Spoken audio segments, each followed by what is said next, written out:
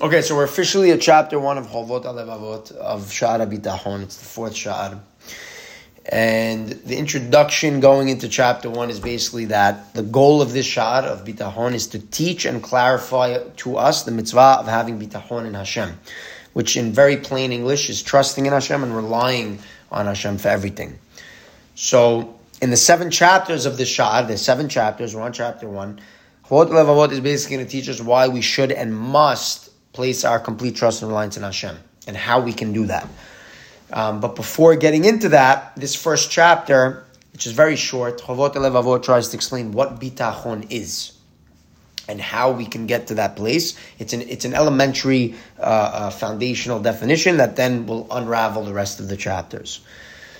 So let's start. What is the meaning of Bitachon? Like we said, in English it's trust or reliance, but what does that mean, right? There's a lot of levels of trust that a person can put into someone. So now he's going to discuss very specifically what that degree is. The essence of bitachon is as follows. Menuhat nefesh haboteach. First of all, it's trusting in someone so much that the person who's doing the trusting has peace of mind. He's completely clear. He's taken care of. And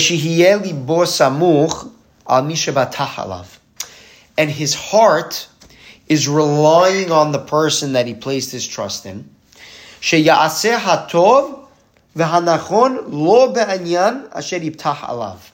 That the person is going to do what's good for him, meaning the person I'm trusting is going to do what's good for me, what's right for me, and no matter what situation this person puts me in, I trust them.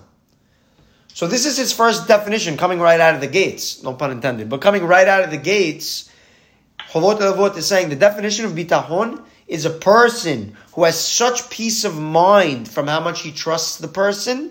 And the person that he's putting his trust in, he knows is doing only what's good for me, no matter what he does to me. No matter what he does, I know it's for my best. Kefi yechalto v'da'ato b'ma shemefik tobato. He knows that no matter what the guy does that I'm trusting, and I'm saying the guy because he's using that, he's not necessarily saying Hashem, he's just saying, he's describing what it means to trust a person, like trust something or someone like this. He says that I know the person not only knows what's good for me, he has the ability to do what's good for me, he only does what's good for me. He only does what's good for me. In other words, bitachon is being so confident that your destiny is in the hands of someone who's going to do what's good for you and only what's good for you. Because not only does he know what's good for you, and not only that he's able to do what's good for you, he keeps his word and he does what's good for you. It doesn't mean that the person with bitachon is going to get what he wants, meaning what I want, and that what I think is good. No. It means that I have bitachon, so I'm confident that no matter what result comes about, it's for my best, whether I understand it or not. Because the person that I'm relying on, or let's use Hashem, because that's obviously what we're talking about here, that I know that Hashem, who I'm relying on, knows better than I do what's good for me, and has the ability to give me what's good for me, even if I can't see it or understand it. So in the context of Hashem, it's very simple. I understand Hashem knows what's good for me. I understand Hashem can do what's good for me. I understand that Hashem will only do what's good for me. And even if what happens is not consistent with what I think is good for me or what I want to happen to me, I trust it's for my best. So that's the way he defines bitachon coming right out of the gates. Now he's going to add another requirement. He's going to lay something else on there. And this is and he subtly hinted it so far. Where even if there's someone with the ability to do what's good and who knows what's good, he doesn't necessarily trust the guy, right? Like let's say you know somebody knows what's good for you. Let's say my parent or a friend. He knows what's good for me. I know he has the ability to do what's good for me. Does that mean you can blindly trust that he's going to do what's good for you? No, not necessarily. Just because a person has the ability to do what's good for you and knows what's good for you doesn't mean it's going to happen. So he's saying true bitachon Hashem is different. It's very different. Aval ha'ikar asher be'aburoyah bitachon min aboteach ve'im mifaker lo yimaseh bitachon. However, there's a fundamental element that we alluded to that provides a basis for one to place his absolute trust in another, and without which true bitachon cannot exist. Meaning what we just said, it cannot exist true bitachon without what we're about to say. Hu sheyeh libo batuach b'mi sheyibtach bo sheikayem ma she'amar ve'yaseh ma she'arav. The element we're talking about is that one's heart must be so confident that the one in whom he places his trust, because the individual promised to take care of him, will keep his word and carry out what he pledged to do. Because even when someone knows what's good for you and is able to carry out, doesn't mean he will do it. The basis for placing true trust is that the guy, or in this case we're talking about Hashem, has a commitment to do it, and we can trust Hashem to keep his word. And by the way, a lot of the mefarshim in the Torah, in the actual Chumash, the Parashiyot, where Hashem will talk about a punishment and a reward, and then ends this pasuk with "I am Hashem." A lot of them say what Hashem is saying there is saying, "And I'm Hashem. My word is good." So you can know that when I tell you you're going to get reward, you're going to get it. And when I tell you you're going to get punishment, you're going to get it. That's what he's talking about here. Vayeshob alavato b'ma shelo hitena lo velo arav asohu sheyaseu nedaba v'chesed.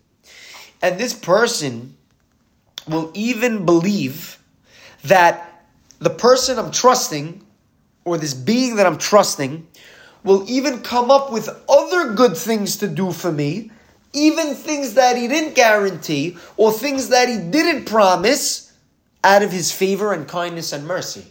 So now he took it to a whole new level. Because he's saying, okay, maybe a person has a parent, or a friend, or a sibling, or something, where he says, I know this person knows what's good for me. I know this person is able to provide for me.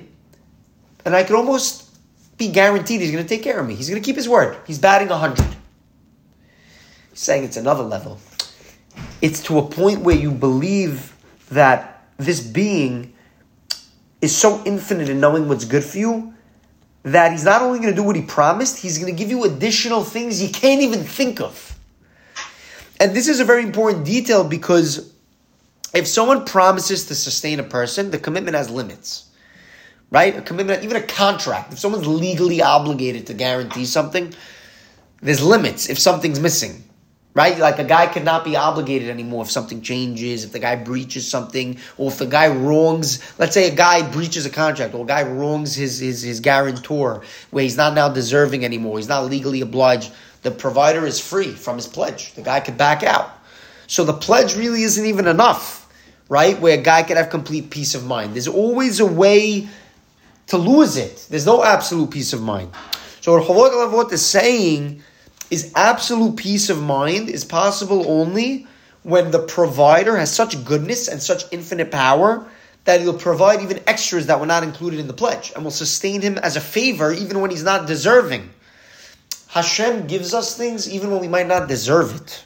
Hashem has such infinite mercy and kindness that he'll give you gifts and blessings even if you're a rasha sometimes. I'm saying that's a detail you can't find in anybody else.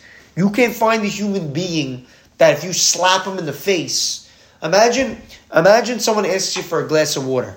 You go out of your way to get the guy the glass of water. He takes the glass of water, he throws it in your face. There's no human being that's going to, we do that every day to Hashem. Hashem gives us blessings, and we use our blessings for bad. God forbid, we use our mouths for lashon hara. We use our eyes to look at things we're not supposed to. We use our ears to hear. Whatever. We could all think of our examples. We use our legs to take us to places maybe we shouldn't be going. Whatever. The point is, we're taking Hashem's gifts, and Hashem still blesses us with life, with breath, with family, with parnasah, with happiness, with joy. It's insane. So this detail that he added to this definition of bitachon is very, very, very, very important, because you can't find anyone else other than Hashem who could provide all these requirements. So let's recap, because believe it or not, this is the end of the chapter. It's a very, very quick chapter.